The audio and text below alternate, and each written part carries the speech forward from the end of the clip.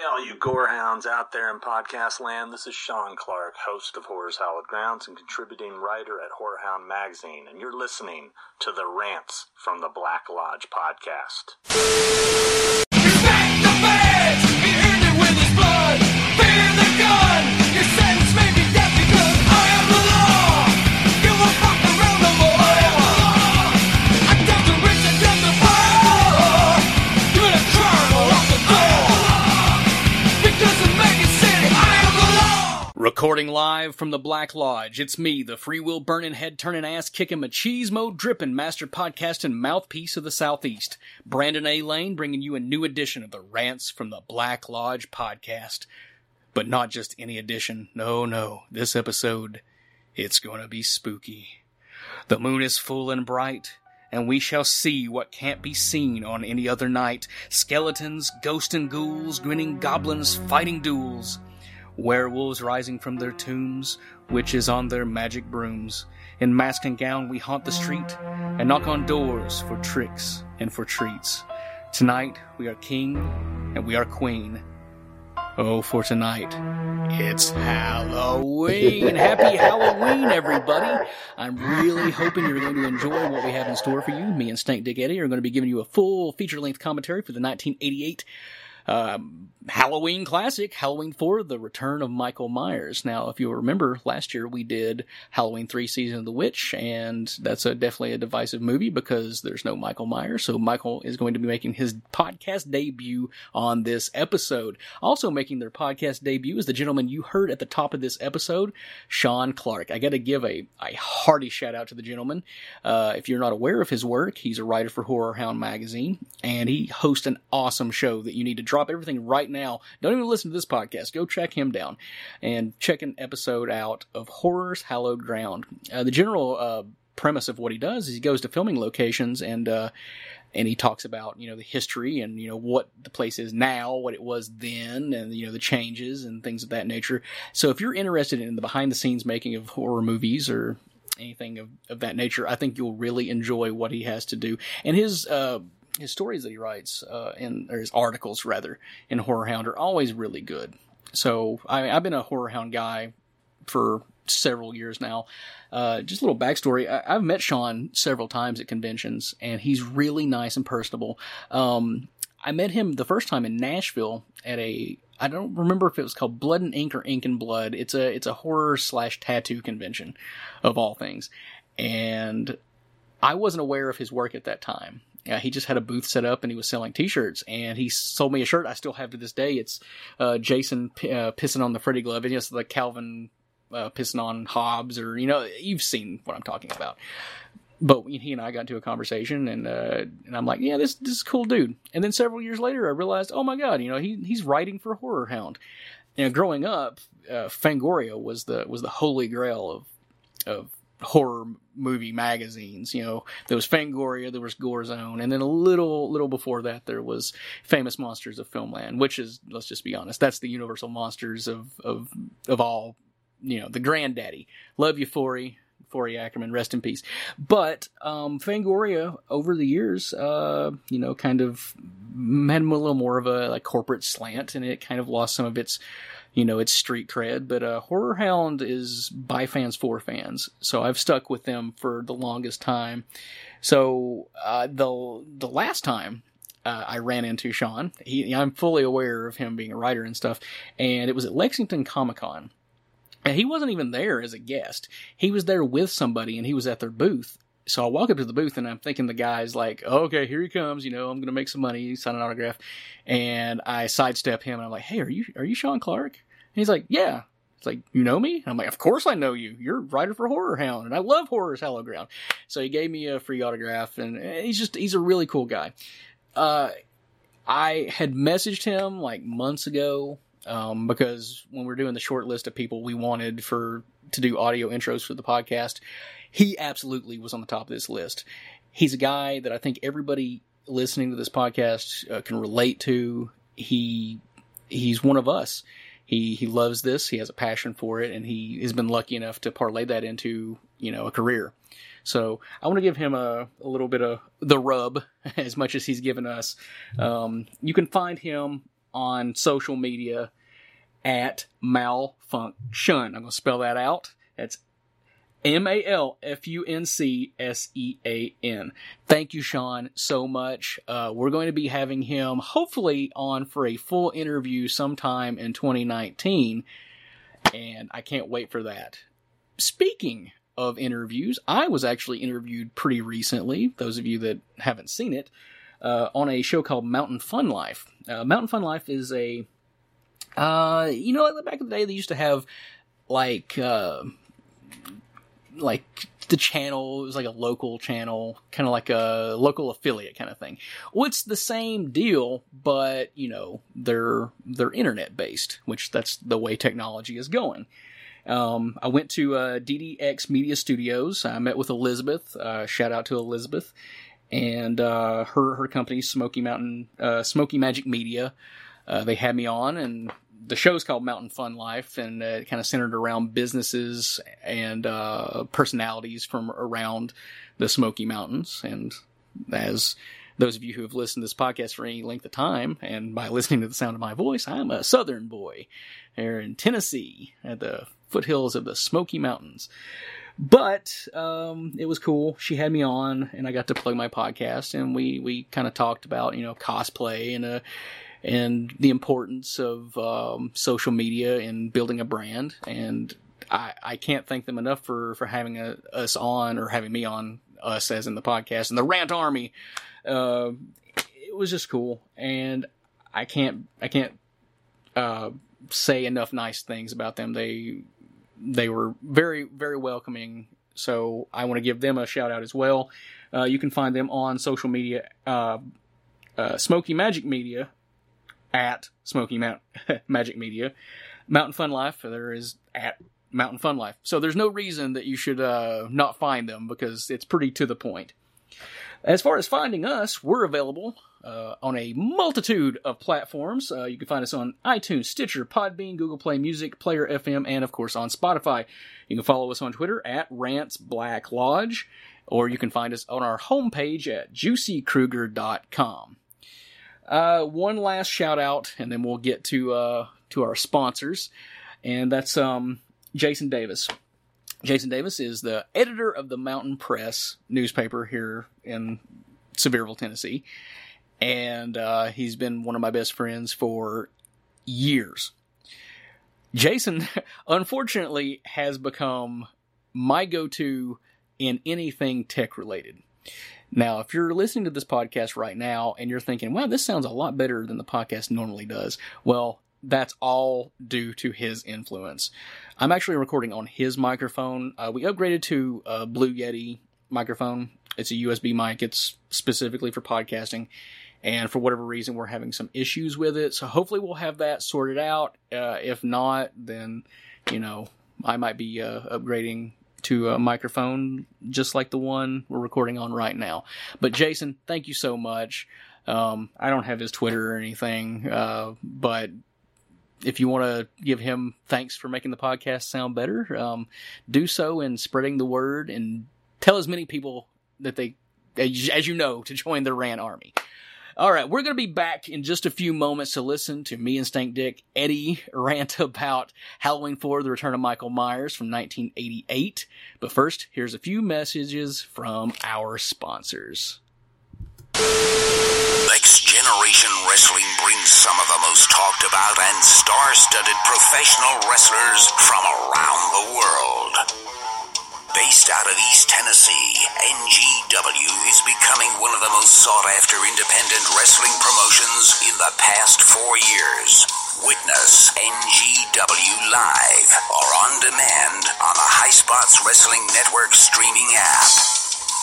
Follow us on social media platforms at NextGenTN. Hey everyone, this is Matt Scott, owner and chief artist at Von Grimm Productions. If you're looking for high-quality, professionally made Halloween masks, Von Grimm Productions is the place to do it. Look us up at facebook.com/Von Grimm Productions. Mr. Sandman, bring me a dream. Fuck you, Judd. Fuck you, Judd. So we literally just took a couple of takes trying to get this right, and we realized that we're not musically inclined. And this song does not pertain to this movie at all. Yeah. Unfortunately, there's not a lot of musical choices from the Halloween series in general. Good soundtrack, though. To this movie? Yeah, I like it. What's on the soundtrack? Just like all the instrumental stuff. Oh, so you mean the score? Yeah, well, it's still the soundtrack. You layman. Fuck me, right? Yeah, all right. Happy Halloween, Eddie. You want some chocolate? Because I'm about to get some. Trick or treat. Smell my feet. Give me that butt to eat. Oh man, no one's gonna listen to this one. No. All right, so what we're going to be doing right now, for those of you who are not initiated with this podcast, if you want to watch along, you're going to be popping in your copy of Halloween 4, The Return of Michael Myers. Whatever version you have, whether it be digital, DVD, or Blu-ray, we're going to start out with the black screen, and a couple of seconds in, it's going to say October 30th, 1988. Oh, so you ready to do this, Eddie? I'm always ready. Oh, I'm glad to hear that. Jesus. All right, on the count of 3. 1, 2, 3, play. And here it's going to go. October 30th, 1988.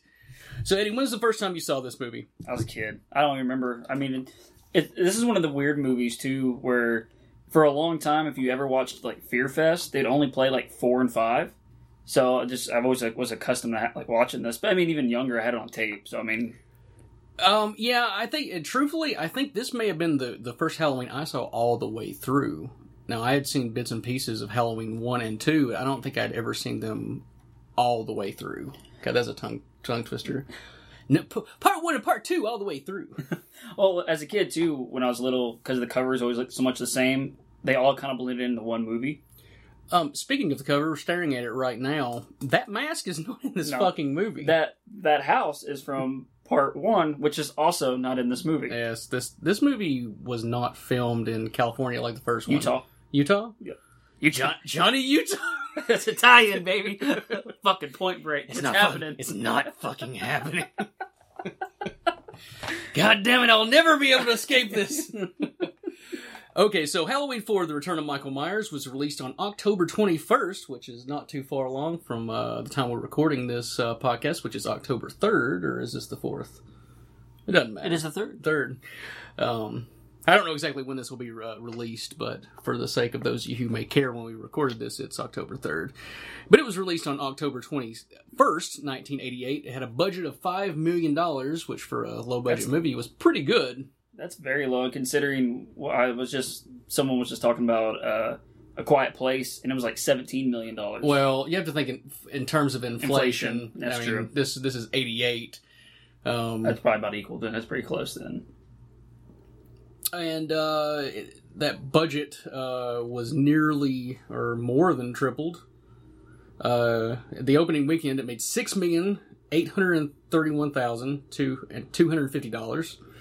Its complete U.S. gross was $17,768,757. It currently sits at a 29% Rotten score on Rotten Tomatoes, but it has an audience score of 53. So if you kind of take those both into account, it's generally well received.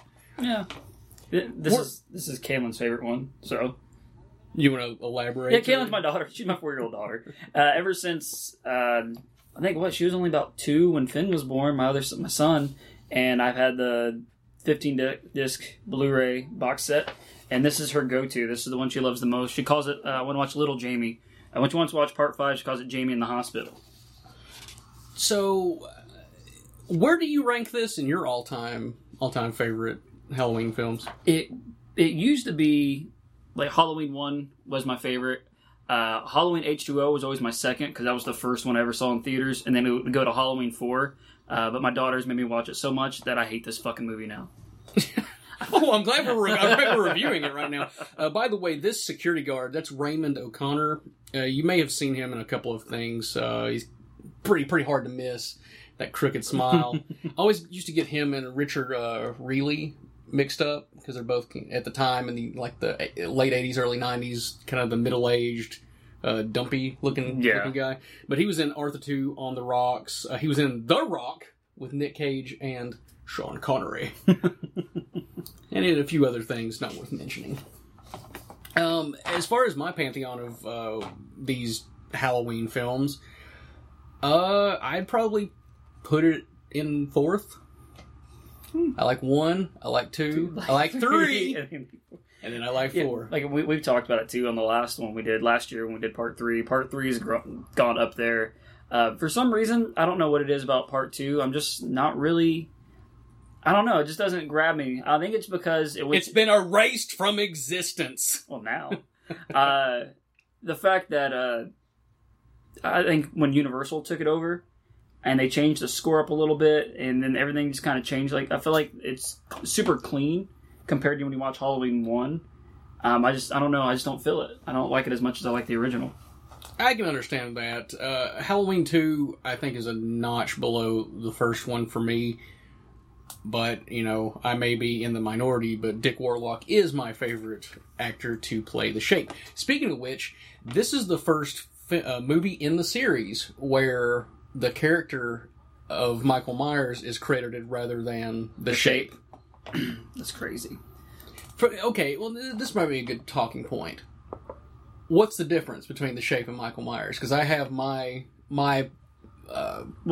ideology about it. From everything, just you watch any documentary and stuff, kind of going back, when they referred to Michael Myers as the Shape, he wasn't as a person. He was more like an element, just like Laurie talks about with earth, air, fire, and water, like personifying what like evil is. He's a shape. He's not a person. Now, Michael Myers, when he doesn't have the mask on, to me, that is Michael Myers. This is my take. The very beginning of the first Halloween film where he kills Judith, and then, he goes outside and they find him, his mother and his father, and they take the mask off. That's when he ceases being Michael Myers. He's become the Shape. He gets locked away for all that time, and he's not human anymore. Which brings me actually to a question. I wanted to get this one right out of the way really, really quick. Why does Michael never die? He isn't supernatural in nature. That comes from Margaret. You want to tackle that one, Edward? I mean, truthfully, they never really touch on it until they get to part 6, the reason why he keeps coming back. But if you look at it as, he is the Shape, he is a shape, he is, a personification of evil, you can't really kill evil. And that's why he keeps coming, no matter what you do. That's my take. In the first movie, and really, I mean, up until 6, he is a human being. By the way, the kill that we're seeing on screen right now with the thumb jamming in the forehead, Carl Buechler, director of Friday the 13th Part 7, was brought on board to punch the movie up with a few extra kills, and that's a particular favorite of mine. This scene makes no sense. Yeah, isn't there like a continuity error here where the next scene the ambulance is gone or something? Well, no, there shouldn't be an ambulance anyway. Because they crashed the ambulance in the fucking water. But she's having a psychic vision. Shit. No. Every time I saw it, I'm like, well, that makes no fucking sense. Like, the ambulance is already fucking... It's wrecked in the water. Like, it makes no sense. So initially, the way it was shot, the aftermath of Michael killing those people wasn't... It was just the aftermath. And I guess they did a test screening and they were realizing that, the landscape of horror slasher movies had changed. So they wanted to make things more in line with the other big slasher movies you of the think, day. 88, I mean, you already had how many Friday the 13th within that time period? Well, pretty much all of them except for part 8. Yeah, so seven films. So you had that, plus on top of that you had Nightmare 4.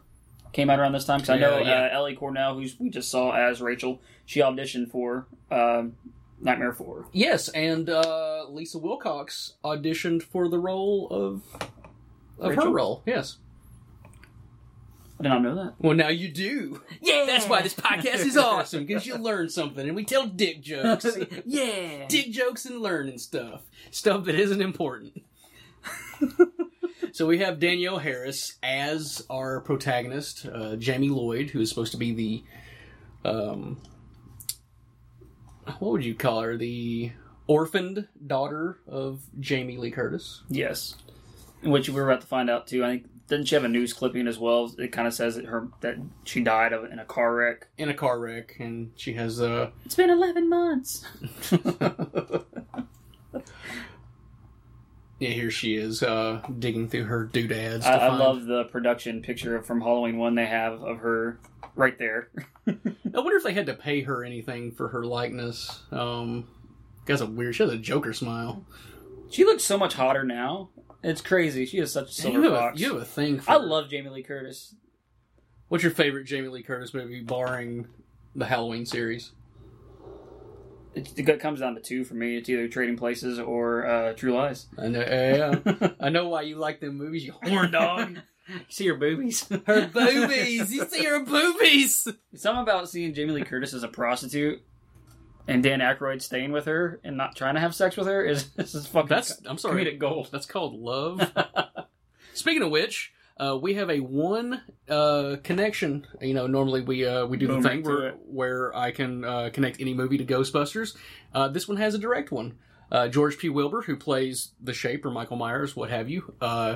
If you listen to the Ghostbusters 2 episode of this podcast, I gave his long rundown of many accomplishments, but he has a non-speaking role as a bailiff in Ghostbusters 2, so there's your connection. Quick one. Quickie. Speaking of quickies, Danielle Harris in 2018, buddy. I will state this for the fact, because this is a constant point of topic among the rant army. We kind of bring this up from time to time that our love for Danielle Harris is borderline scary. And Don't say that because then she'll be afraid of it. well, I know worship the ground or walk on her that she walks on would be an understatement, but it's appropriate.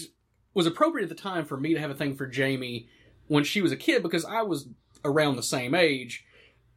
But when we talk about these movies, and it's like, oh my god, I love Danielle Harris. Like, she's a little girl. Like, no, I don't mean it like that. I don't mean it like that. Like, I don't like kids like that. I mean, I have kids. I don't like them like that. What I want to do is I want to get her pregnant, and I want us to have a daughter who looks just like her when she was that age. That may have sounded weirder than That sounds weird. Okay, I get what you mean. You know what I mean. Speaking of, we just kind of saw the first glimpse of her with her vision of Michael with the mask. How fucking awful was that mask? Before we get to that, first off, his name isn't Michael. It's Michael! Michael! My kids even do it. Okay, do you know the story of how they ended up with the mask in this film? I believe so. Go ahead. Okay. They ordered them directly from, like, I believe it was Don Post's son. And somehow a mix-up happened, and they came, like, skin-toned with blonde hair. Which we see later on. Yes, there is a scene where one of those masks ends up in the film. And I was an adult before I noticed that. Sad to say. I've always been a person that kind of picked up on things for whatever reason. Probably because I saw it so much on VHS and it didn't translate. But it also spiraled from this moment of the mask debacle into another area that actually got a couple of people fired and then almost immediately rehired. Well, half of those teams. Do you know who was hired initially to play Michael Myers? I don't. Tom Morga. Oh, yeah. Yeah, he lost the job. He lost the job over a bunch of politics. It seems like he has a lot of that happens to him. Well, he was Jason in part 5, but not really. He was Michael in this movie for a couple of shots, but not really. Let me see if I can find his name. But Ken Horn. He did makeup for Hills Have Eyes 1 and 2, Tourist Trap, Hell Night, Swamp Thing, Conan the Barbarians. I mean, well versed. And this is the movie that made him quit the business. But because The Mask came the way they did, unfortunately, you know, whether it be the director or the producers, I'm not exactly sure which made the decision, but they they said, hey, we need the eyes bigger. And through that, he was like, well, I need more time because if I'm going to do this, because they had like a meshing behind the eye, so when they're filming, it wouldn't show. Yeah. And he was like, if I do this quick, if Tom puts on the mask, he's going to pass out from the fumes. And they got pissed off and fired him. Like, immediately, like, fuck you, you're gone. Well, it just so happened they had somebody from Fangoria magazine there on set that day. And that guy was like, well, I'm not going to cover this movie unless you rehire those guys. And Fangoria had so much, stroke back then that they got their way. And Tom Morga didn't get brought back, but Ken Horn got brought back. And it's funny with the tie-in with right now. I know you probably saw it today with Fangoria magazine. No, you didn't see. They're actually bringing it back, and because I guess I didn't even realize they've stopped. It's all online, yeah. Well, they're doing a physical copy of this next issue, and it's going to have Michael Myers on the cover for the new Halloween movie. I actually can see right behind us. Hefty subscription. Yeah, I subscribed for several years. I stopped around issue 200, and then I would pick them up, at a irregular pace depending on what cover caught my fancy. Big Horror Hound guy. By the way, shout out once again to Sean Clark, who was nice enough to give us an audio intro for this episode. And speaking of audio intros, do we want to mention who we kind of had and we were like, fuck that? Okay, before we were deciding which Halloween entry we were going to do, I got in touch with somebody from Part 5. I'm not going to name their name. You can figure it out. The Little Devil wanted us to pay them for an audio intro, and Podcasting 101, which, admittedly, we are still novices at this, but we've been in the game for a little while. But Podcasting 101 is you don't pay people to be on your podcast. We're giving you free publicity. Now, our audience may be small, but we are growing on a daily basis. So if we can get WCW legend Glacier to do a free intro for us, I'm pretty sure this horny little devil could have done one for free as well. Well, to her credit, she did message us back, so thank you very much, but you'll have to get your meth money from another person. Don't quote us on that. Here we have the awesome Donald Pleasance. Returning for his third outing in the long-running Halloween series. His makeup, if you will notice, kind of changes from shot to shot. There's a story that there's one particular appliance that Daniel Harris had pointed out looked like a fried egg. And he immediately went to the prop guys and was like, listen, I need a new fucking appliance because this looks like shit. But it changes from shot to shot. But the good thing is, even with this quality, I mean, this is we're watching on DVD right now. Yeah, we're slumming it. Although this is the Divamax version. This is... Dude, I got hyped when this came out because of all the extra bonus shit that came with it. Oh, yeah, this is a pretty good edition. It's got a commentary from... it's got 2 commentaries. It does.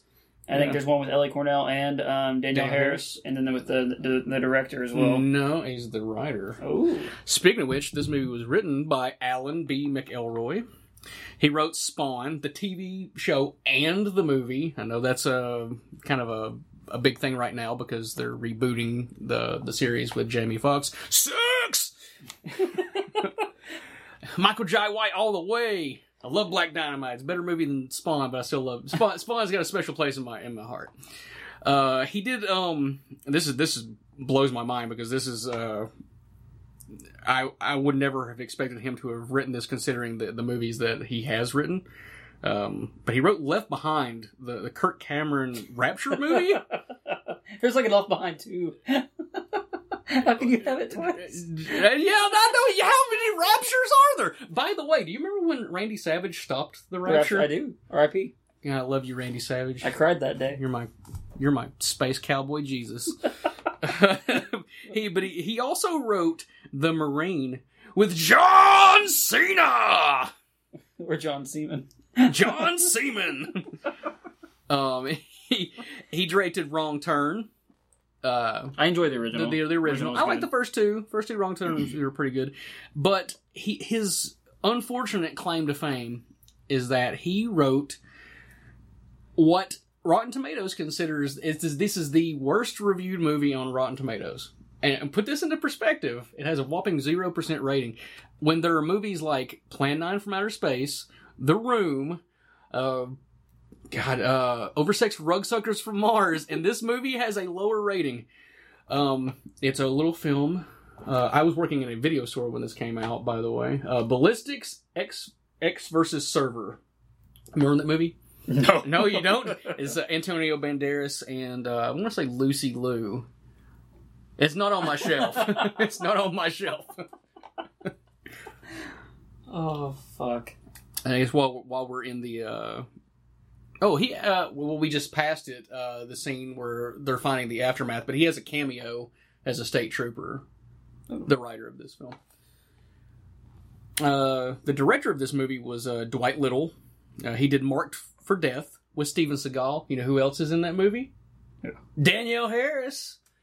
Oh shit! I believe she plays Steven Seagal's daughter, and if memory serves, I believe that may have been her second screen credit. It was like in between Halloween 4 and 5, so she's got like a Halloween Steven Seagal sandwich. Meaty. But he directed some other good stuff. He Phantom of the Opera, the one with Robert Englund, not the shitty Gerard Butler singing movie. There's a Gerard Butler singing movie? Oh yeah, it's directed by the guy that did Batman Forever, Joel Schumacher. Oh god. I'm the Phantom. I'm the Phantom. I don't know the songs, but that's the level of talent you're hearing. He also did Free Willy 2, and I want to rant about this. Rant alert, motherfuckers! How the fuck is there a Free Willy 2?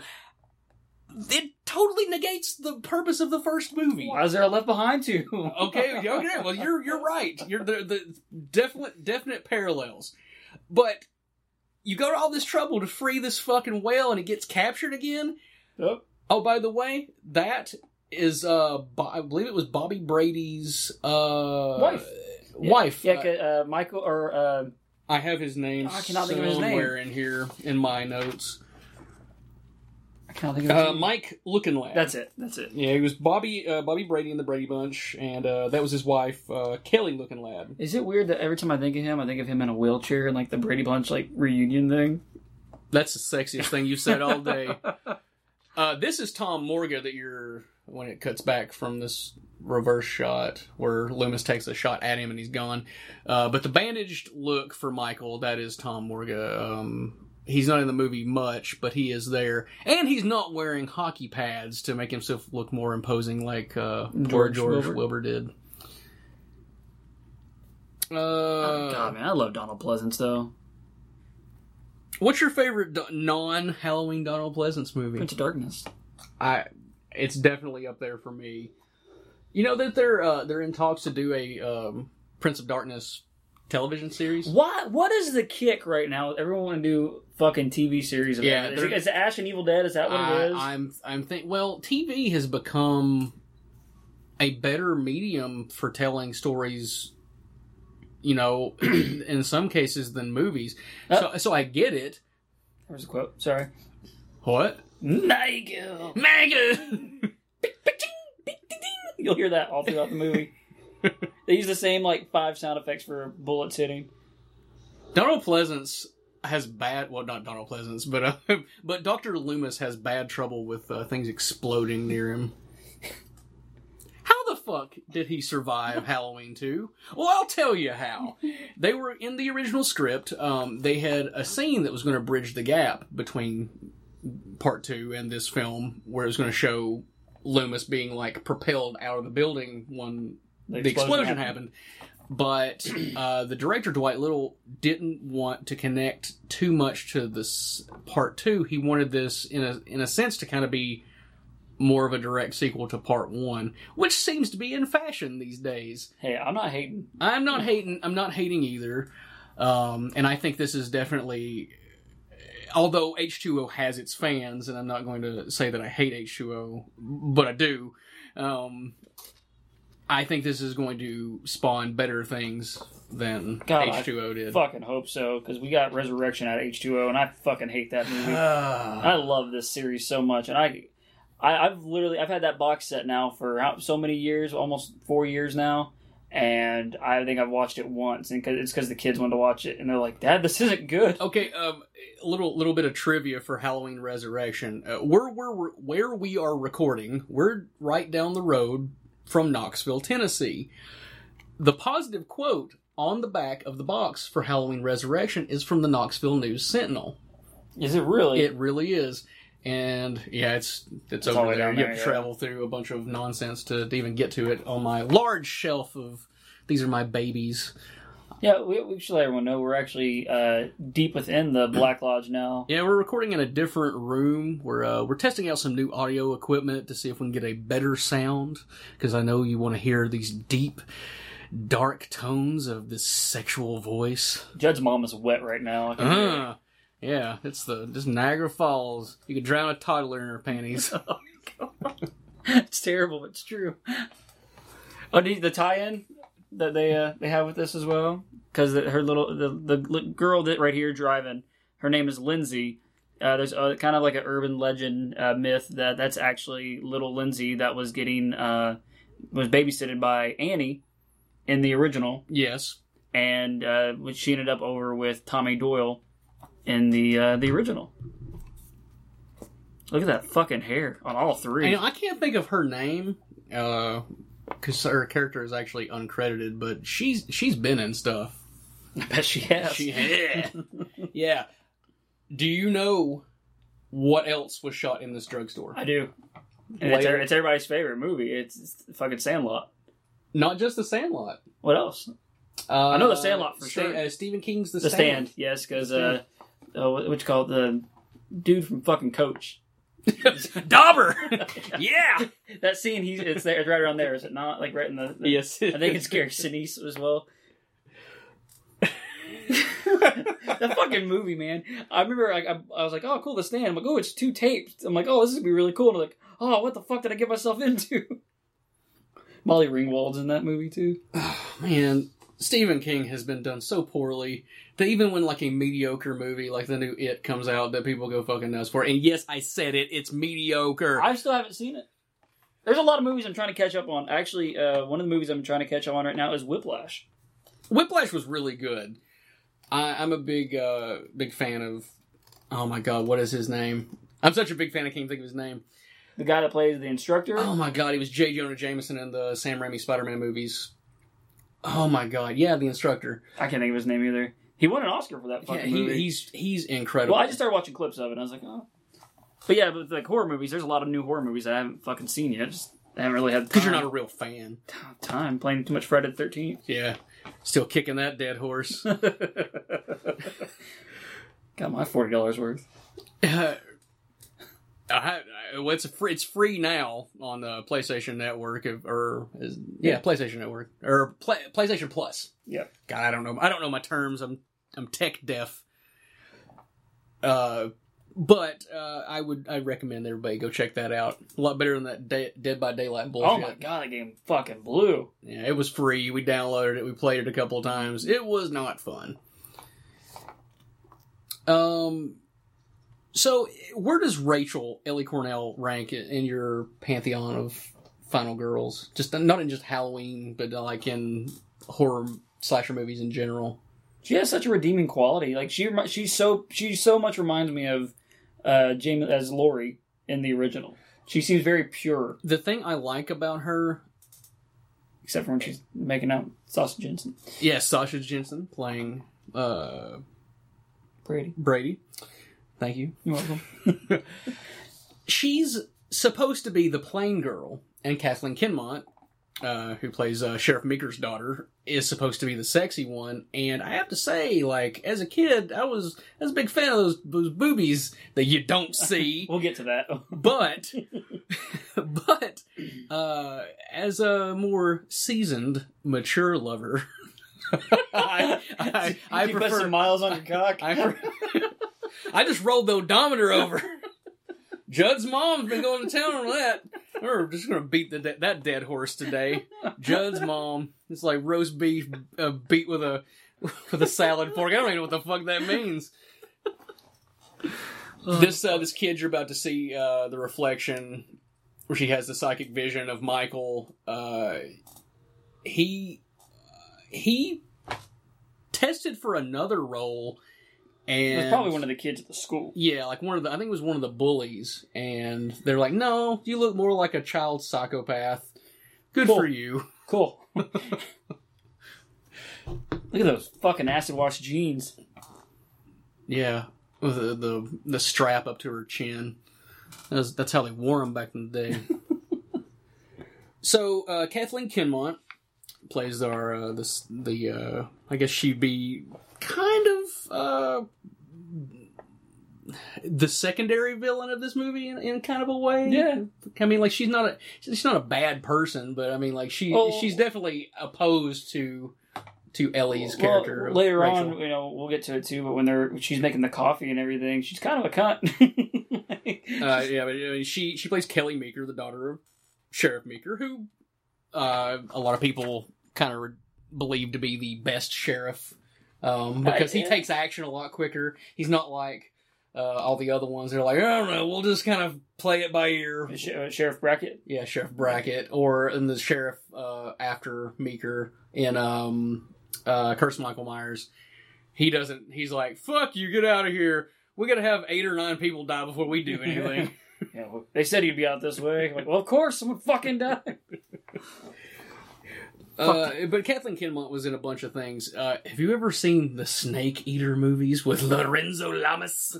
I can't say I have. Well, you're missing out. They're fucking awesome. But she was in Snake Eater 2, The Drug Buster. She was also in Bride of Reanimator, and where you don't see her boobies in that movie, or in this movie, you do see them in that one, and they are spectacular. She was also in Hard Bodies, classic 80s teen sex comedy, and she was in Fraternity Vacation with Tim Robbins, so she got around, and I mean that figuratively and literally. I love Tim Robbins as well. Yes. This gentleman playing the preacher, his name is Carmen Philby, I believe that's how it's pronounced. He plays a lot of like drunk characters, as he is in this movie. So he's more of a character actor. Yeah, well, that or he just like to drink. You got to settle this for me. Is this the same man who played Blue in Old School? I believe no, because they could be related. But he was the old man in the bar in The Wedding Singer. You know the part where he takes the punch and like, They're teaching him to moonwalk. That's fucking fun. He was in Pee-wee's Big Adventure, Beetlejuice, Alligator 2, The Mutation, Wayne's World, and Ed Wood, one of my all-time favorite films. A little bit of trivia, even though like he acted on a consistent basis, he evidently had a hard time remembering his lines, so the director had to feed them to him off screen. See the appliance on his face? Doesn't it look like a fried egg? It does. I will say something about this movie too. If I always say this, I didn't never really notice it until I started watching it with my kids. But how fast this movie goes! Like we're already a good chunk of the way through this movie. Well, one of the reasons is the director Dwight Little mainly did action, so this movie it's shot more like an action movie, even though it has a lot of heart and it's character driven. It's still cut and paced like an action movie, much like the Steven Seagal film that came afterwards. What's your favorite Steven Seagal movie? Oh fuck! I honestly can't think of any off the top of my head. That's the correct answer. They're all the same. He gets into a fight with like 30 people. They don't land one punch on him. They fight him one at a time. He punches them and he says something like, "You should have fought me at the same time." Like, well, maybe if they wrote the script in a realistic way, they would have, you pretentious fuck. I think I could have given you like 4 Jean-Claude Van Damme movies that were better than any Steven Seagal movie. Do it. I will. Of course you're going to say Bloodsport. Okay, Bloodsport's Bloodsport. fucking awesome. Bloodsport is fucking awesome. I'll Kickboxer is also fucking awesome. There's two movies that one has Michael Rooker, and it's Replicant. I don't know if you've ever seen it. Yes, I have seen it. I enjoy that movie because they take the blood from like a serial killer and they make a fucking clone. I'm gonna fucking choke. I'm trying to drink. Michael Rooker just keeps beating the shit out of the clone, and it's fucking Jean-Claude Van Damme, and you feel bad. But the next scene, you'll see it, the original serial killer Jean-Claude Van Damme. And there's another movie. It has Lawrence Taylor in it, and it's From Hell. Lawrence Taylor headlined WrestleMania. That's his claim to fame. He never did anything else. Not in the NFL or anything. You know, he's not the GOAT or anything. No, he won the main event of WrestleMania 11, which is generally lauded as the greatest WrestleMania, right behind WrestleMania 9. Wrestling talk for those of you who don't understand what we're talking about. Oh fuck. So the music in this movie was done by Alan Howarth. He did a lot of stuff with Carpenter. He was like a frequent collaborator with him, which was always find kind of strange because Carpenter is a accomplished composer in his own right. I guess maybe he didn't want sometimes to be bogged down with, you know, directing and writing the music, so maybe that's how this all came to be. But all the same, Howarth is my second favorite composer of the series. I mean, there's no touching that original score. The new one sounds pretty good. I don't know if you heard it. Carpenter came back, and I believe he and his son collaborated on that. Cody Carpenter is his name. But Howarth has done a bunch of stuff. I mean, basically every great 80s movie. Escape from New York. He did Halloween 2, 3, 4, 5, and 6. One of the cuts of 6. The latter, one of my favorite one of the two. I like the producer's cut. We just had a poll on our Facebook group, and I don't think anybody voted for the theatrical cut's such a fucking mess. Producer's cut sucks. Don't get me wrong, but it still at least makes some kind of sense. It is more logical, yeah, but still not a good movie. Speaking of Sheriff Meeker, I actually popped up on my YouTube channel today. And there's a clip from Goodfellas, and I always forget he plays Henry Hill's dad in Goodfellas. Yes. By the way, his name's Bo Starr. He was in Fletch with Chevy Chase. Great fucking movie. Really, really underrated. Born on the 4th of July with Tom Cruise. Goodfellas, as you said. He was in 66 episodes of Due South, which evidently was quite popular, but I have no fucking idea what it is, and I didn't bother looking it up. That's what Google's for, so if you want to know, go and do your own damn homework. He was also in Cinderella Man, the boxing movie. That movie's fucking awesome.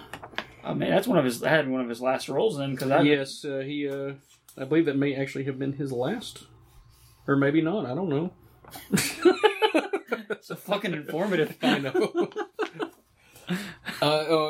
Back to Howarth real quick, because he did music for Christine, Big Trouble in Little China, Prince of Darkness, They Live, and pretty much every Carpenter movie. Pretty much every Carpenter movie, and even if like it's the lesser Carpenter movies, and he did the music for it, like that stuff sticks with you, man. Prince of Darkness we were just talking about. I don't know what it is about that movie, but the music really, really puts me on edge. It's just a good movie overall, though. Yeah, but the music is, like, if you took the music out of that movie, I don't think it would work. Just like with the original, I mean, honestly, if you took the original out of Halloween, it'd just be another, it's another movie. Another movie where a white-faced William Shatner stalks co-eds. I'm all for that. Which actually brings me to a question, and this comes from Judd, and I want to get it out of the way because I don't think he meant this to be serious. But I'm going to include it anyways, if I can find it. Cops do it by the book. Yeah, they do. Oh, you got caught! What a hoary outfit to be giving out candy in. Oh, God damn it! Why can't I find that question? She's so brokenhearted. Why would you do that to that beautiful lady? Okay, what other celebrity would you have rather seen Michael's mask made out of? And that comes from fucking Judd. Bill Murray. Bill Murray? Well, we already have that movie. It's called Halloween 6, because every time I see that mask, it's the first thing that pops in my head. I saw it today at Party City, and I thought of you. Oh, well, thank you. He does. He looks like Bill Murray from Scrooge. He's got the big wild hair, and I don't know what it is, but that's the first thing that pops in my head. If I were to make it, like, in terms of, like, who in 1978 I would have wanted... And there's really only one answer, and that's Clint Eastwood. Oh my god. How fucking imposing that would be. Dirty Harry with a knife. But I have to say that the first thing that popped in my head overall, Steve Buscemi, because that's the most terrifying face on a human being. Can you imagine a pale-faced Steve Buscemi with a butcher knife coming at you? I think I'd shit and vomit simultaneously. That I would die of dehydration before he could even stab me. Sir, I'm gonna need a second. I need to change my pants so I can run. One of my favorite quotes in this movie is about to come up, and it's so fucking stupid. And there's like 3 of them in this movie that always stick with me, and this is one of them. It's about to come up.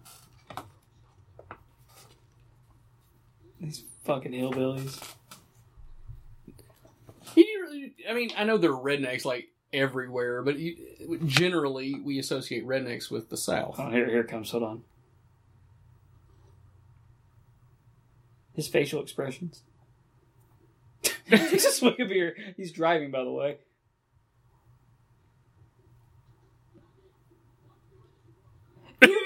You got it, Earl.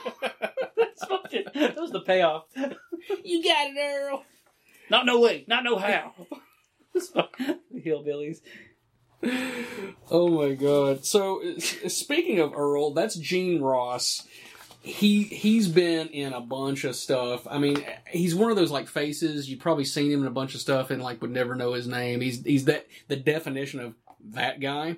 But he was in The Legend of Boggy Creek, Don't Look in the Basement, Friday the 13th, the final chapter, and for the life of me, like, I don't know fucking where? But evidently he's in the movie. There's like no, unless he's just part of like the police crew at the very beginning. He has to be. There's nobody else. Maybe he is. Maybe he's like when they find Jason at the barn. Maybe he's one of those guys. He has to be. That's the only. I mean, I know that movie like the back of my hand, and I can't recall him. He was in Cloak and Dagger with Dabney Coleman, and I know a lot of people have probably never seen that movie, but if you love video games, that was the jam back in the 80s. He was in The Goonies, yet again, couldn't fucking tell you. He might have been one of the fucking cops. Sloth, I don't know. I know for a fact he wasn't Sloth. He might have been Chunk. Sure. He's that good. He's such a good character actor. He played a tiny chubby, that's a oxymoron, a tiny chubby boy. He was also in Lost Highway, directed by David Lynch, who supplied a bit of the name of this podcast. So salute, Mr. Lynch. We all love you, except for Eddie, who's probably not seen many David Lynch things. Can't think of anything off the top of my head. I probably have. Well, you need to get on that. It'll blow your fucking mind. Oh my God, it's Bucky! Can I help you? I'm gonna call the authorities. So Bucky's an in joke from the prop. I think it was like the prop master put his name on the hat just as like an in joke. So the character by proxy became named Bucky, whereas before he wasn't going to have a name at all. But I like that. I like that this guy had a sense of humor enough to. God, dude, this mask fucking sucks. I think I hate this mask. Oh, God. The next 3 are fucking awful. So when you go from 4, 5, and 6, they're all shit. 5 is pretty fucking bad, though. It's just the hair and the neck on part 5 just really stick out. Looks like Jack Nicholson, like, hairline. I don't get it. Wait till they get a load of me. It looks like, man. His fucking mask is terrible. So you wanna answer some more? Yeah, let's do this. Questions, because my God, we have quite a This few. is the most. I think this is the most questions we've actually been asked for a movie. Yeah, I think we ended up with like 12 or 13. I'll ask this one right off the top of the bat because Fat Fuck Scott submitted it last minute. And he I'm not going to read it verbatim. He wanted to know, of the top 4 slashers, who would win and a fight. Now, I'm just going to say, for the record, Jason, I'm not going to explain why, but the thing I want to dissect about this is that the 4 he listed was Freddy, Jason, Michael, and Chucky, the motherfucking killer doll. If Leatherface is not in the top 4, and Chucky is, there's something wrong with you, Scott. I know you drink on a regular basis. Well, I would say an irregular basis, but let's be honest.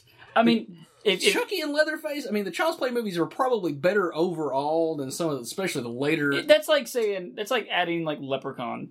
Like, it's not going to be in your big 4. Like, no, it's not. Leprechaun's not in your top 10. Come on. I mean, I love Chucky. I really do. But seriously, fuck you, Scott. Get your shit together, man. I'm gonna put you in a program because evidently you need it because you're drinking just a tad bit too much. Actually, I really wish I got my phone right now and just played some of his drunken voice messages. Oh, that would get us thrown off the internet, and that's hard to do, evidently.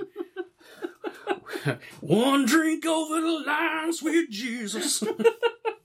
He also wanted to know why was the mask altered so much. I mean, we touched on that a little bit, but it essentially comes down to likeness rights of William Shatner. The cast was Don Post. He owns the rights to it. And the original mask. They're like, I mean, and in their heads are like, yeah, this is gonna be an awesome movie, but in reality, they're probably like, yeah, no one's gonna fucking see this movie, so why does it matter? Yeah. And then all of a sudden it blew up. I'm like, oh shit, we didn't ask for permission to use this. I mean, you would think it would be really simple to get the mask right, but as evident, like and as much as I hate part 4 and part 5, my least favorite mask is from H2O, and yes. That's the like super white short haired one. Yeah, like it doesn't look right at all. What's your favorite of the series? I mean, I'm always going to enjoy the first one just because it's the original, you know. And it's tough. I will say the second mask they use in H2O is not terrible. Not the original one. The one that John Buechler made. Yes, I like that mask more. Resurrection's mask does not do it for me at all. Like when you think back, I mean,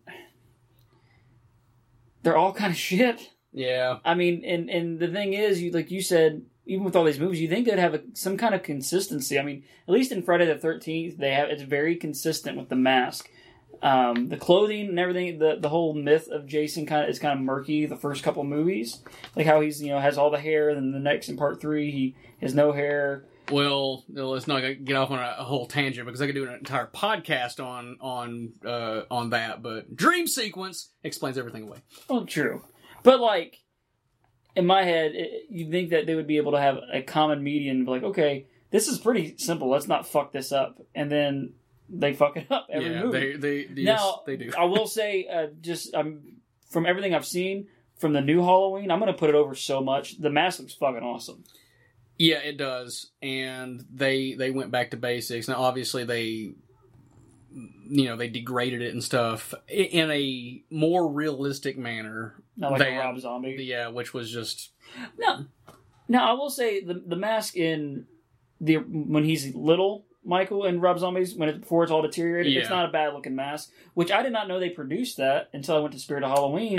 I didn't know that either until you had told me that. I work in a full year-round haunted house, and this year we're having Michael in our haunted house. Now, we got the Trick or Treat Studios Halloween 2 mask, but we had all these options, and my boss... was gung-ho ready about getting that Michael Myers mask, and I'm like, the one from the Rob Zombie movie, and I'm like, hey, pump those brakes real quick, because I don't want that in my haunted house. No, but I actually looked at it, I even tried it on, I'm like, this actually looks great, and that's the first time in that movie, what came out, 2007, so this is 11 years ago, that's the first time I've ever seen one of those masks where it didn't have all the deterioration to it. They really should have held off a year to 2008 for that movie to come out, because you have this nice consistency of like the anniversaries. Before I get to questions, I want to point something out that is this the school they're in right now? No, this is just the police station. Police station? Okay, well, I'll bring it up later when they're in the school. I guess I should halfway be paying attention to what's happening in the movie, but we're having too much fun bullshitting. All right, here's a good question. If part 3 was a new story, why did they go back to the old story in part 4? That's from Sam Witt. It's because they didn't draw money off part 3 because it's Season of the Witch. That's why this movie is called The Return of Michael Myers, because they didn't want people to think Michael wasn't in this movie. So that's why his mask is front and center on this poster. That's why it says The Return of Michael Myers, and that's why. I think you answered that. I don't need to add anything to it, but there was a comment on this question from a person I won't name because I'm going to bury them pretty good. It's like, well, they did it because part 3 sucked. No, part 3 didn't suck. You suck because you have a narrow-minded idea of what a movie has to be. Now, yeah, they probably shouldn't call the movie Halloween 3. Season of the Witch. Yeah. Just Season of the Witch. But judge it on its own merits. It's a really good movie. And if you want to know more, you can go back in our archives and listen to our Halloween 3 episode, which was our 3rd episode. Just come to think, that was a year ago, man. Fuck, dude. Yeah. I've been on how many of these? Too fucking many. Too fucking many. And it's kind of weird because this is the first 2-man podcast that we've done in quite a while. Then. No, we did No Holds Barred. I think that might have been the last one we did with 2-man. Well, I mean, me and you doing Halloween 3 was the first time we did a 2-man podcast, and we've kind of done the 3-man booth since then. I just want to state how fucking oblivious this cop is to not realize Michael Myers is in the back of his fucking car. That's because he's high on edibles. There's literally no. I'm curious how he's actually laying because you can't really tell. He's got he's doing butt stuff. Like he has to look. He literally has to look. Did you see he looked that way? Did you see that? I will say they give that for continuity. And then motherfucker. Like, really? It would have been great if they pulled up like, you have someone in your fucking back seat. This would be a lot shorter movie. Michael probably would have killed them all, too. Well, Michael's got kind of a mischievous nature to him, where he wants to fuck with you as much as he wants to kill you. And I think that's one of the elements that makes him scary, is that, I mean, yeah, he could kill you at any time, but he's almost getting enjoyment more out of the looming sense of dread, that whether or not you're aware of it or not. It was just like the first movie. I mean, he sets up all these almost like practical jokes for Laurie when she walks in, with Bob falling and Annie and God, what's PJ Soul's character's name? I cannot think. Linda. Fuck. See anything you like? Boobies. Boobies. I want to get this out of the way because this movie has no boobies in it. I'm going to say tits because there's no tits in this movie. Yes, one of our ongoing segments that I'm going to be officially naming right now. Oh shit! T-shirt time. T-shirt time. Stank Dick's. Sorry, I just fucked it up. Stank Dick Eddie's titty tally. There are 0 titties. 0 titties in this movie. And with that in mind, I think this might be a good opportunity to sex this movie up. Hold on, before we do that, right now is my second favorite quote. Shit, Earl. It's Ted Hollister. It's the most random. It makes me laugh every time. Let's sex it up, though. Ooh, but speaking of sexing it up. Yeah. This was a huge boner killer as a kid, and you get like a hashtag zipper rash going on, and you have this beautiful reveal of those melon-globed boobies, and they appear to be unsheathed, and then they fucking PG the shit out of it. It's bad. Like, they legit, like, she dives into his chest and you cannot see her tits. Like, who takes a bra off this way? She's like, she falls, like, it's about to happen. Well, Kathleen Kinmont, evidently. Well, didn't she show her titties before this in a movie? She shows them full on display in Bride of Reanimator. Now, bear in mind, I mean, she's kind of a Frankenstein mess. Here we go. So, who takes a bra off like this? Well, I guess I get this part, but it's right here. Yeah, that's weird. See, they could at least had a back shot. They could have at least had half a nip. Black bar that thing and just have it like divided. That's all I needed as a kid. You kids have it so easy with your ex-hamster and your Pornhub. And your horrorporn.com. He's giving a thumbs up to the microphone. This is an audio podcast, you dumb fuck. Hey, I know what the fuck it is. Was that for my benefit? Fuck yeah, to it make was. me laugh? Like, I'm gonna thumbs up this microphone to make you laugh. I love that she hit her bra under the fucking couch cushion too. Yeah. Oh, let's What say, up? Well, I mean, like, seriously, like, you got company coming over. And your titties are hanging out. You ain't wearing no goddamn pants. Like, I mean, Sheriff Meeker knows what's up. Because he doesn't give Brady a talk like, hey. if I know you wrote my daughter, I'm gonna use that shotgun on you. You understand? He's like, fuck yeah. Yeah. And then Michael beats He's him like, in the how punch. awkward is that? The chick that you're like trying to do, and then the chick you're currently trying to do are in the same house under dire circumstances where they can't leave. Yeah, this movie could easily be rewritten as kind of like a hilarious, like, madcap comedy. Like, Look around. It's like every fucking 90s movie. Here it is. Here it is. This line makes sense. If something's wrong, you should probably call my parents. He fucking says. Good. You got the sheriff. Yep. Here it is.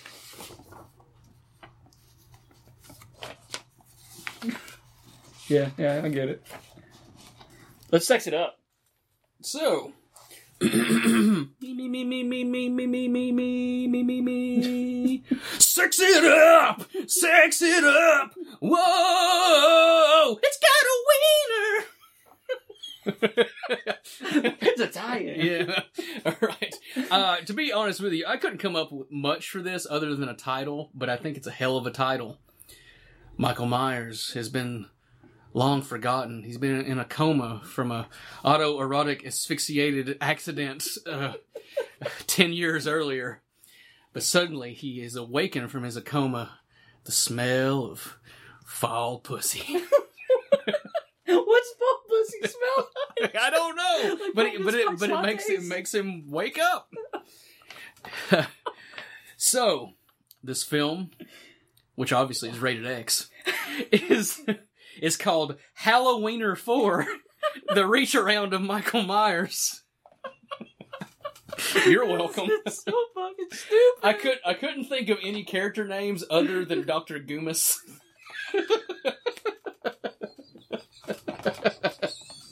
It's so fucking stupid. I know, and that's what makes Oh, it good. shit. And that was Sex It Up. Thank you very much, ladies and gentlemen. I'm a genius. Golf clap. Golf clap. All right, let's answer another question. Fuck. And this will be a quick one. This comes from Titty Flippin' Travis, who made his debut on the podcast last month. And I'll go out of my way to say I've been listening the last couple episodes. That actually is probably one of my favorite episodes that we've done. I agree. I think it may be our best episode. So we'll be having Titty Flippin' Travis back on the podcast sometime down the road. But his question, why didn't you cover Halloween Resurrection? Tackle it, Eddie. My God. To be honest with you, Travis really is not into horror movies. So Travis has probably never seen Halloween Resurrection, so he doesn't know how shitty Halloween Resurrection actually is. But you know what? That motherfucker is coming to town, I believe it's tomorrow night, and I'm going to make him fucking watch it over the weekend. Oh my God. Well, good luck, Travis. The movie fucking blows. It has Busta Rhymes in it. You kill off Jamie Lee Curtis's character within the first 15 minutes. The special effects are It's just the whole fucking movie is just a shit show. Trick or treat, motherfucker. Yeah, and it effectively killed this franchise DOA and gave us a reboot. Yes. And on top of that, I actually got into an argument with people. I was telling you about this the other day, where they were trying to have to them, they thought what was a better movie, what was worse than H2O and Resurrection. Yes, I remember you telling And me how about the this. fuck could you ever put H2O under Resurrection? Like, Resurrection is shit. Resurrection and Part 5 are the worst fucking movies in this franchise. Fight me. Like, fucking... Or are you putting Rob Zombie's Halloween 2? No. Because That's to me, that's a whole separate thing. Because to me, like, it's well made, but it is a terrible movie. Well, it's like I told you, if you could have done the entire Halloween one. Like I told you, I wanted to re-edit it and take a lot of the shit out from him being like, "Oh, I'm a kid, leave me alone, I killed my rat," and then literally start off from where his mom goes to work, he kills the stepdad, and kills Judith, and you really don't see the whole interaction of him in the fucking asylum. It literally just cuts to when he's older. and then he escapes, and not the way they escape in the unrated cut where like the Courtney Gaines is fucking raping. Yeah, the rape scene. You mean like where Bill Moseley, where I saw it in theaters, the theatrical cut? Yes. Yes, I agree with you. And Travis, to answer your question in the simplest terms, Halloween Resurrection didn't win the poll, so that's why we're not doing it. Fuck you, dude. Fuck you, Travis. All right, this is another question from Sam Witt. Why is this series timeline so confusing as they progress to new films? Now, agreeably, this movie has diverging timelines all over the place. Let's break it down really quick. So you have Halloween 1, 2, 4, 5, 6 is all a consistent storyline. You have Halloween 1, 2, and H2O and Resurrection. You have Rob Zombie's Halloween 1, 2. And then now you're going to have Halloween, the original, and the 2018 Halloween. Plus you have Halloween 3 as a standalone film. So it's very confusing. If you're not a fan of this series, you're just not going to get it. Allie, you set that up pretty good. So I'm going to not add anything to that. We have this comes from Ben Hopkins. It's Fat Fuck Scott. Should we get him on the podcast? No, I just muted him because I can't be sure what he'll say. That's true. You'll get your shot on a later podcast, Scott, once you're out of podcast attention for your bad behavior. All right, this comes from Ben Hopkins. Why is there no music video tie-in for any of the Halloween films? Friday the 13th had Alice Cooper, Nightmare on Elm Street had Dokken, and Hellraiser had Motorhead. What's Michael's grip with music? Or gripe with music. I apologize about that. I thought for sure that there were music video tie-ins in the earlier movies, but there's not. However, there is a music video tie-in for Halloween H2O. Do you remember what it is? It is. It's Creed, isn't it? Creed. What's his life for?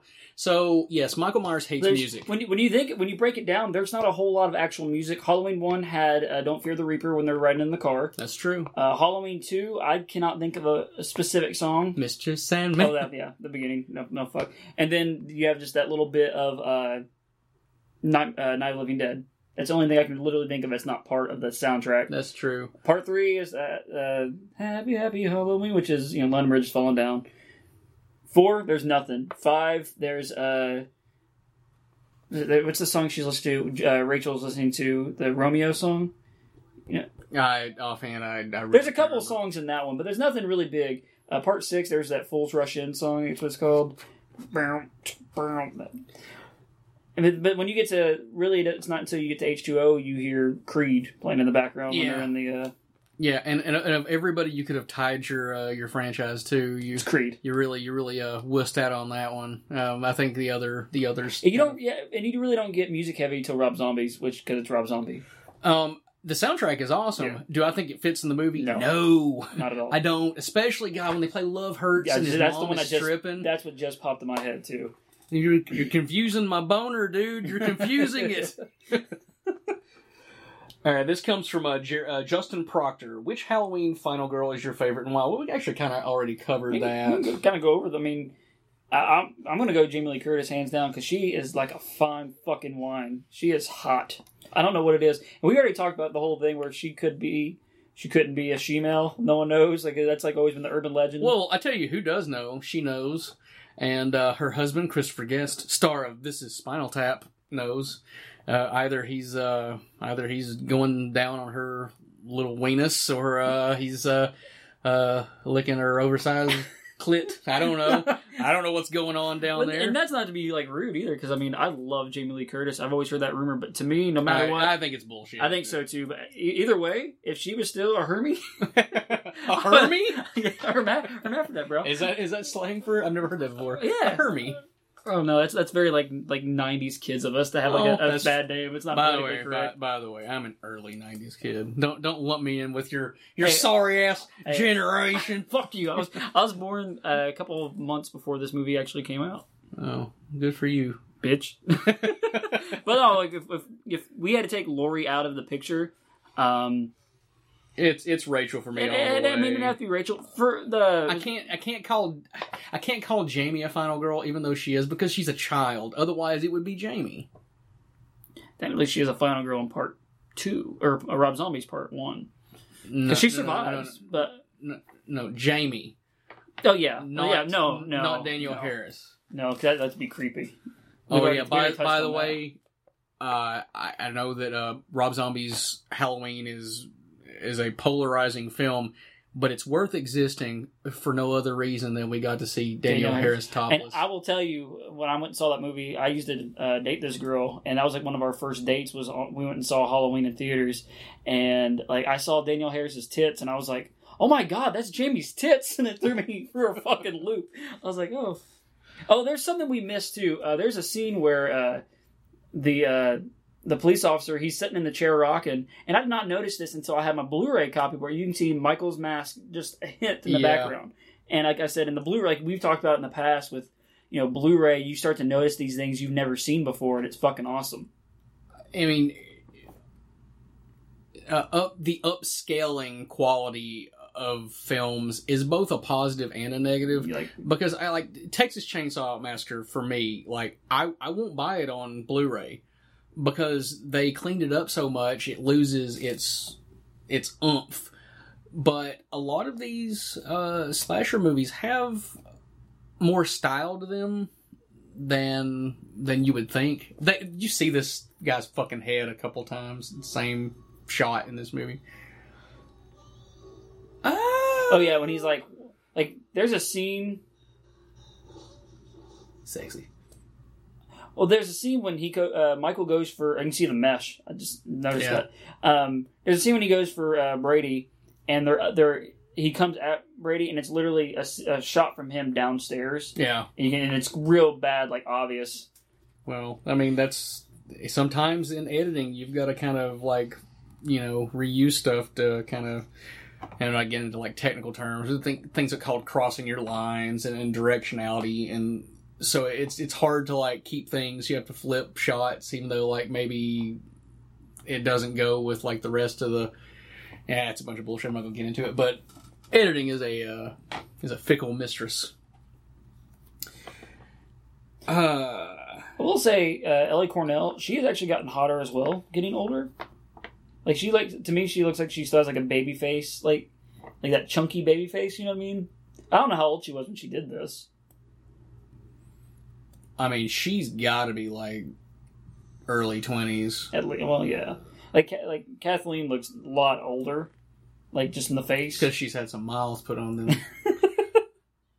On those boobas. What other questions we got here? This one I think is going to be directed more towards me. Why do you fucks keep changing the intro music? Well, Sarah. That was nice. Sarah, first off, thank you for listening to the podcast. Secondly, it's my podcast, so I'll do whatever the fuck I want to do. Actually, the easy question is that the initial music, I just lost it, and I was recording and editing this podcast on my phone, and you have no idea how much trouble that is, so I didn't bother re-downloading it, so I went to something else.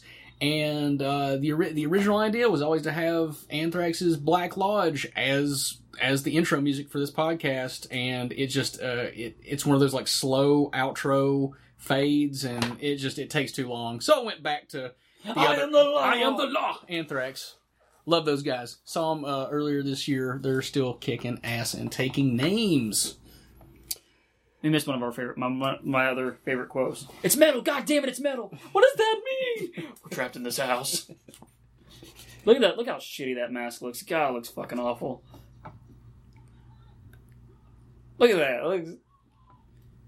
I feel George Wilbur wore pads. Yeah, hockey pads. And there's just something. I mean, you can tell, and I didn't know that as a kid.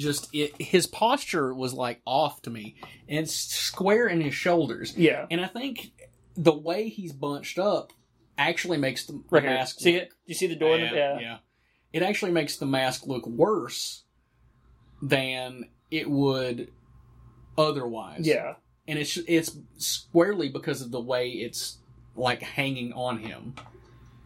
And I'm not defending it as a good quality mask otherwise, but I will say I think his movements and stuff are better in part 6 than they are in part 4.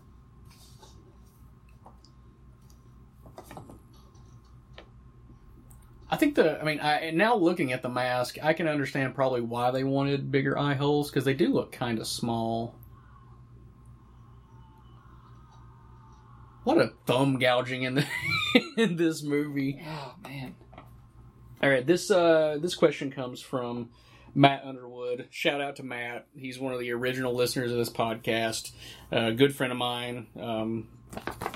Matt Underwood from Morristown, Tennessee, writes in, are you guys angry that the new movie ignores the earlier films, and do you think we'll ever see Jamie Lloyd in the series again? It just really depends because, I mean, if you follow the storyline, Jamie Lloyd's already been dead. She died in part 6. So, I'm hyped. Like, everything, all the critic reviews, we were talking about that, it's been, like, universally loved, and most of these movies don't get a whole lot of critic love. And the fact that it's the same guys that brought Pineapple Express to us, and I love Danny McBride so fucking much. Just if you've never watched Eastbound and Down, you have to watch Eastbound and Down to fucking really enjoy Danny McBride's comedic genius of what he is. K-fucking-P! Oh my god, Kenny fucking Powers, you're fucking out. Shout out to Travis, titty licking Travis for that, because he's the one who got me. I'm sorry, it's titty flipping Travis. He can lick and flip. Oh, beep, beep, beep, beep. Lick and flip connection. What do you feel about like the whole new direction they're going in? You know, Fat Fuck Scott and I, we were in Nashville when the news came out that Danny McBride was writing the new Halloween. And at first, I thought like this has got to be a joke. Like this doesn't make any fucking sense. But it turned out to be true. And now like I'm totally on board. But yeah, I was hesitant just like everybody else. But the more I've seen from it, the more I have fell in love with what they're doing with it. Yeah, every little clip just keeps hooking me more. Speaking of which, what's happening on screen right here, Ellie Cornell actually hurt herself on a exposed nail climbing this, and she had to go to the emergency room. Tetanus shot and all that good stuff. I mean, she held it together because she's a fucking trooper, but she got seriously hurt. It shows you, no matter how safe the environment, movie making is no joke when stunts are involved. This question comes from Fat Tony. Do you think the original idea for Part 4 would have made a better movie? Are you familiar with what John Carpenter had pitched? I had not. I'm not sure if I do. Okay. At one point,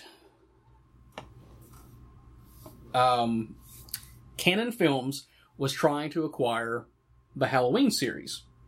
And they contacted John Carpenter, like, hey, would you be interested in writing a new series? And of course, he was like, nah, not really. And they're like, okay, well, I mean, like, but if you did, like, what would you do? So, I don't know if it was just like a treatment or if he actually wrote an entire script.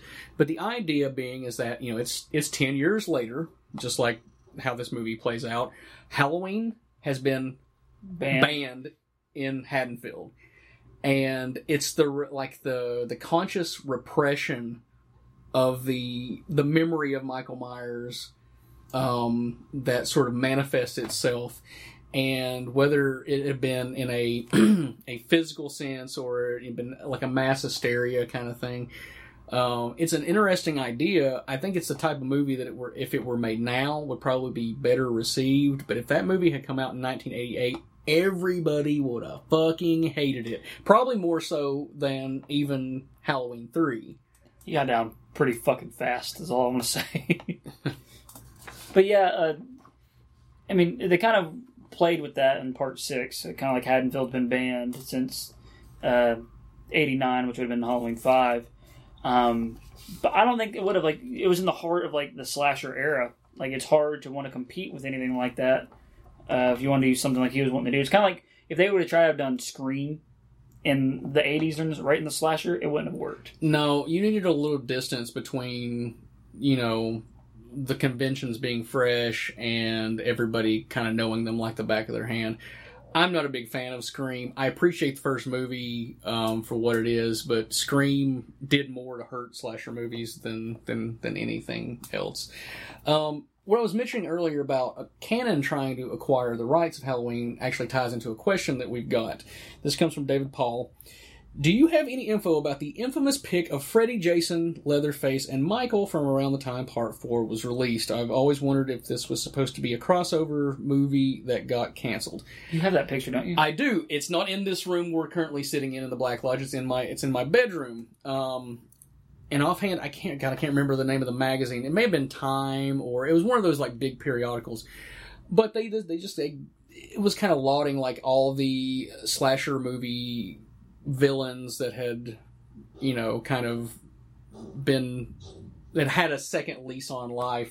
Because we had the original, like, surge of slasher movies in, like, from 78 to, like, 81 with Halloween and Prom Night, Friday the 13th. And then you had that second cycle, like, starting in 84 with Nightmare on Elm Street. And so, I mean, like, 84 to 88 was that second cycle.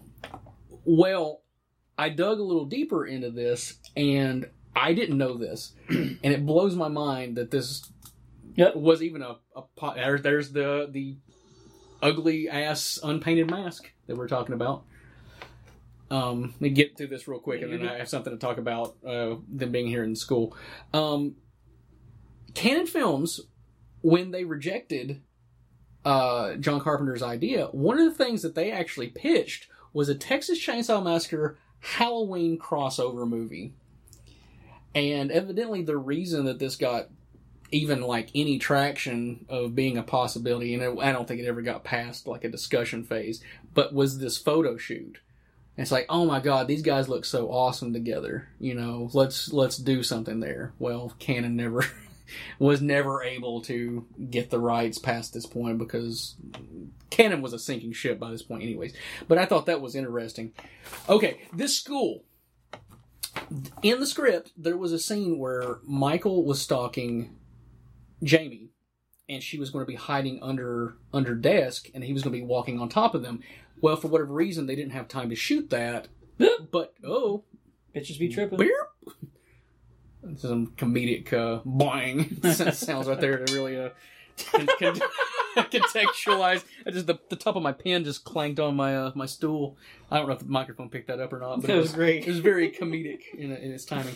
But the idea of that scene stuck around for years, and they ended up using it in H2O. And I have to say that's one of the better parts of H2O. But it's kind of cool that they weren't able to do it, but it still found a life down the road. Although it does suck that the guy who wrote that probably didn't get any money for his idea being used. I don't know if we have any more questions. I like that scene. We ran through them pretty quick. It only showed 2 shots of the school, but it reminded me of the original. Where, like, at the very end, when, it's like, you have no idea where Michael is, and they're showing you all the shots of the different places he'd been, like, the houses. That's what it kind of reminded me of. I kind of missed this a little earlier, but let's talk a little bit about Sasha Jensen playing as Brady. One of the more memorable characters from the series, because I'll be honest with you, like, I can remember Tina's name from Part 5, because she's so fucking annoying, but I can't remember the other characters. I can remember some of the characters from Part 2 and Part 1, but Brady always sticks out in my mind. And I think it's because he's written in a more three-dimensional sense than, like, other guys in the series. Like Bob's just trying to fuck Linda. Bud. That's Bob. Is it Bob? That's Bob. Is it Bob? Got your ghost, Bob? No, I'm just thinking of Part 1 with Bob and Linda. Oh, okay, Bob and Linda. I'm thinking about Bud. Same Bud, yeah. Bud from Bud Wants to Fuck. Leo Rossi. I love Leo Rossi. Fast Getaway, man. That's a fucking Corey Haim fucking movie. Bank robbers. There's somebody in this who was in Fast Getaway with Leo Rossi in this movie, and I'm blanking on who it is. Oh my God. That's going to drive me fucking nuts. So I have it down in my extensive notes. Anyways, I know Sasha Jensen from the Buffy the Vampire Slayer, the movie, not that terrible fucking show that I know people are going to be listening to this. I know friends of ours. that say it's a good show, and you're full of shit. So Yeah, he's the one that gets bit, and he plays on basketball court, and he steals the ball from Ben Affleck. Yes, he does. And now, of course, Dazed and Confused. He's in Dazed and Confused. He was also in Ghoulies 2. I'm not... this is not set in stone, but we may be doing Ghoulies Part 1 next month on the podcast. If that changes, as it so often does, deal with it. But we will do Ghoulies eventually. One of my favorite movies growing up.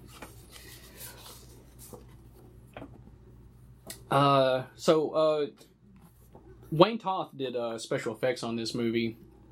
Wayne Toth actually ended up doing special effects in the reboot, the Rob Zombie movies.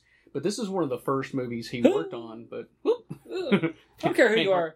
I don't care who you are as a stuntman. That has to fucking hurt. Oh yeah, totally. I think it's like professional wrestling, you know. I mean, like it's choreographed, but I mean you're gonna be worse for the wear. But Wayne Toth, this is one of the first movies he did, but he did special effects for Nightmare on Elm Street 4, Bride of Reanimators, Spaced Invaders, The Guyver, Ghoulies 3, Army of Darkness, Jason Goes to Hell, which we've done on this podcast. Go to our archives and check that out. I am very surprised that we have not had any inkling of any Evil Dead, Army of Darkness movies on this podcast yet. Oh, Evil Dead is definitely going to be on this podcast more than likely next year in 2019, because I grew up in Morristown, Tennessee, where they filmed the original film. It's not my favorite of the three, but it is. It's definitely one that shaped me as a human being. Actually, just made a Necronomicon prop for the haunted house. Yeah, did you make the book, or was it the dagger? No, I made the book. I made the book. I took this animatronic prop of a book that would open and shut, and it's got a sensor on it, and I just sculpted the face on the top of it. Which I'm excited. Which I don't know if Travis knows this yet. Titty flipping Travis, but we're going to stop by. I think Saturday night. Oh, I'm looking forward to you coming to my work and bothering me. Thanks a lot. You're welcome. So things are starting to wrap up with this film. Like I said, man, like I feel like any other movie we've kind of had plenty of time to kind of go into something and then talk about that and not miss anything. But this movie, it's just like you said, it's like boom, boom, boom. Before you know, like we're already in the final act right here. This is crazy. That's the mannequin. Boom. Oh. I mean, this ending is like in action terms is pretty awesome, but I have to admit, like I don't know, there's something about it that leaves me a little. It's like lackluster. Yeah, like the ending of Halloween 1 is perfect because it's just enough intrigue to where, you know, you leave the movie theater and you're like looking around, it's like, is Michael lurking around here? Part 2 is, I mean, fairly definitive. I mean, he blew the fuck up. Took 2 slugs to the eyes, you know? But to never talk about ever again, by the way. Hell, comedy or continuity, schmontinuity. But this movie, especially considering when you take into effect like what happens, you know, at the beginning of Part 5 and how they weave these two things together, like I don't really care for it. However, the ending that comes after what we're about to see here, I think is terrific. And for the very last question, this is a question just from me to you, because you are, of the two of us, you are the bigger Halloween fan. And this question could be flipped around for me when we end up doing Friday the 13th Part 4, because there are kind of parallels here. Would you have liked to have seen a Jamie Lloyd killer Halloween movie? No. I don't think it would work. It's just like kind of how like Rob Zombie tried to do it with Laurie in Part 2, which we were talking about how that movie's shit. But like, I understand they wanted this movie to have like an ambiguous end, like what's going to happen next. But and all in all, like, it kind of didn't make a whole lot of sense. Like, I know they filmed all the stuff with the mine getting blown up and everything. They filmed all that as well, but they did not use it until Part 5. Yeah. So I get like that was like their definitive thing is they wanted to blow up Michael, And Michael! but the thing is, like, where would you have gone with it? You could have only gone so far. Like, it would have been a girl serial killer. I mean, you'd have to have a time lapse and have to have someone else play her. And then you'd have the exact same thing where she escapes a mental hospital. I mean, I couldn't do it. There's a part of me that kind of wishes they had made that movie, just because, like, where do you go with it? But yeah, I don't think it would have worked. But as a whole, I mean, this is a hell of an ending. Like if this was like it, like if there wasn't a part 5, 6 and on down the line, and this was like the end, like that's a hell of an ending. Yeah, like the idea that like evil doesn't die, it just moves, it spreads. Yeah, and literally you could look at it as, that's how the movie ends. She's going to be the next killer. Like I said, it's very ambiguous. You're going to be like, well, what happened next? Did she go to the mental hospital? Like, what happened? Did her adoptive mother die, or what would you call her? Would it be her adoptive mother? I guess you would be. Yeah, I guess. Her foster... Her guardian. Her foster mom. Yeah. Her foster mother. Yeah, we'll call her that. Yeah, obviously this shot is mirroring, Michael from the original film. Which I believe they show more of that in part 5 as well. Yes, they do. No! I think his acting right here, it's at like a 9.5. Like he knew to go high with it, but he's not. You can feel it. He's going just a step under what would have been like comical. Yeah. This is hard to do. Look at him. He's feeling it, man. Yeah, I mean, he's having explosive diarrhea right there. Watch from Rachel's face. She's like a stone cold killer, man. And that's Halloween 4. Fuck, man! Like, every time I watch this movie, man, it's just like you start getting into it, and then boom, it's over. Like it's one of the weirdest paced like Halloween movies, horror movies to me. Being older, watching it, it flies by. It's crazy. Well, I've got a couple of film totals. There are 16 kills in this movie, which averages to be 5.5 a minute. That's pretty fucking good. I mean, is that a kill every 5 minutes? Is that what it is? Yeah. That's if I phrased that incorrectly. You get the point. Yeah. Breast, there are 0 in this movie. Thus, this movie sucks. It fails at a slasher movie. We had a discussion about this because in Halloween 1 and 2 are the only ones I think that show boobies. Part 6 does. Part 6 does as well. Whose boobies? Okay, the girlfriend of Tim. Yes. Yeah. When they're at the shock jocks thing, and then they go to upstairs. The house. Yeah. But like, fuck. But you don't see that many boobies, like compared to a Friday the 13th movie, which God bless you, Friday the 13th.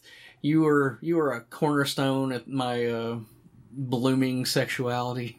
I feel like in part 5, you probably should have seen Tina's tits.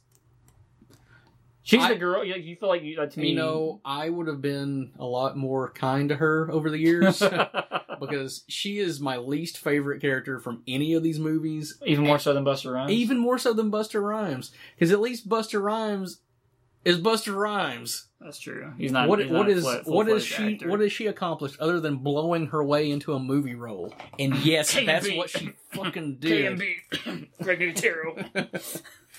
I'm going to run over some real quick general trivia just because we didn't get to it. Told you, man, this movie flies by quick.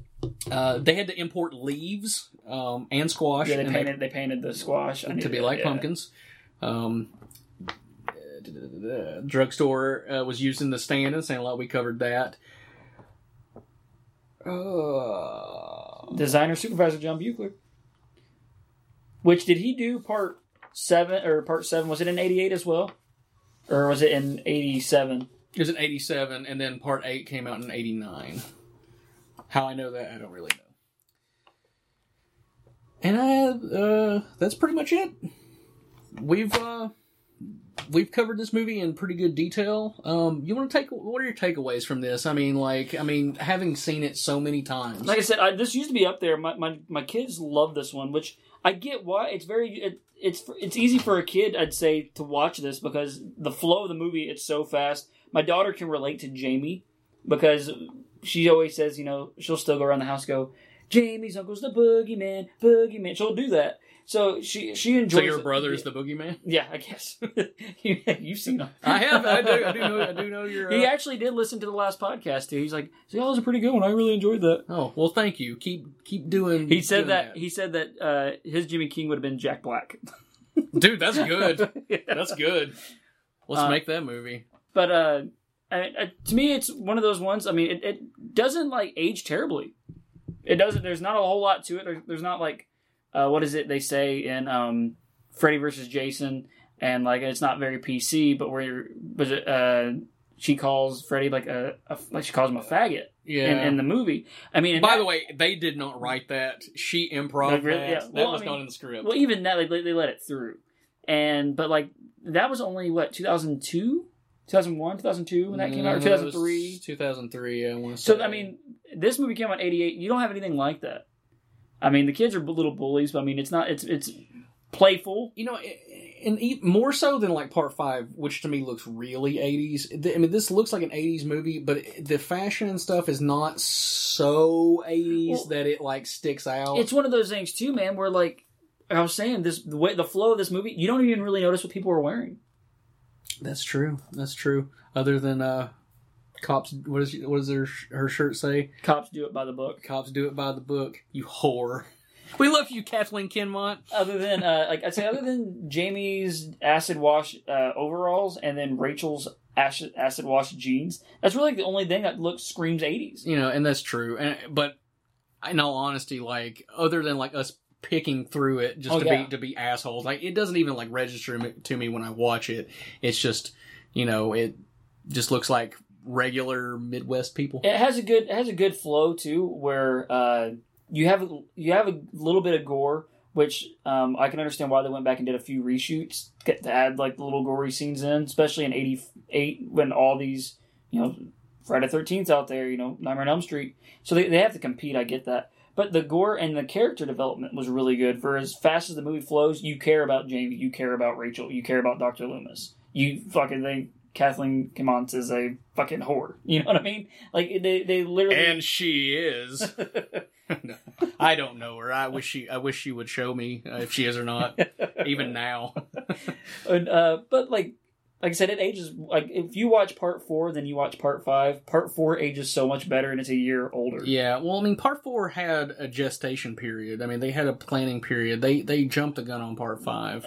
Yeah, they saw money. That's literally why they did it. Well, I mean, you could argue that all the sequels were made for that purpose, but there was more care put into this film than probably any of them up until the newest one. And, here pretty soon we'll find out whether it's as good as the critics say or if it's overhyped nonsense. I am so fucking hyped. I'm literally going to try to take a vacation day and get paid to go see the Halloween movie. All right. Well, I'll be cutting a hole in the bottom of my popcorn. I'm going to be so excited. We're gonna have to fucking sword fight. Landry's gonna look over, my wife's gonna look over. I'm like, what the fuck are you guys doing? Don't look, don't think less of me. Happy Halloween. All right, for Stank Dick Eddie, hey. I want to thank you for coming on the podcast again. This is the 1-year anniversary of your first time being on the show, and you've been an incredible asset. Feels like the first time. Okay. Be sure to follow us on social media at Rants Black Lodge on Twitter. You can find us in the Facebook group and page. Just go to Facebook and type in Rants from the Black Lodge podcast in that search bar, and you'll be able to find us. Join the group, and we'll add you ASAP. And we're available on a multitude of platforms, including iTunes, Stitcher, Podbean, Player FM, Google Play Music, Spotify. And there is, of course, our homepage at juicykruger.com, JUICYKRUEGER.com. You beat me to it. Woo! That's hard to say, but easy to spell if you're not a dumb fuck. All right, for Stank Dick Eddie, I'm Brandon A. Lane, and we'll be back next month for another edition of the Rants from the Black Lodge podcast. Bye. Bye.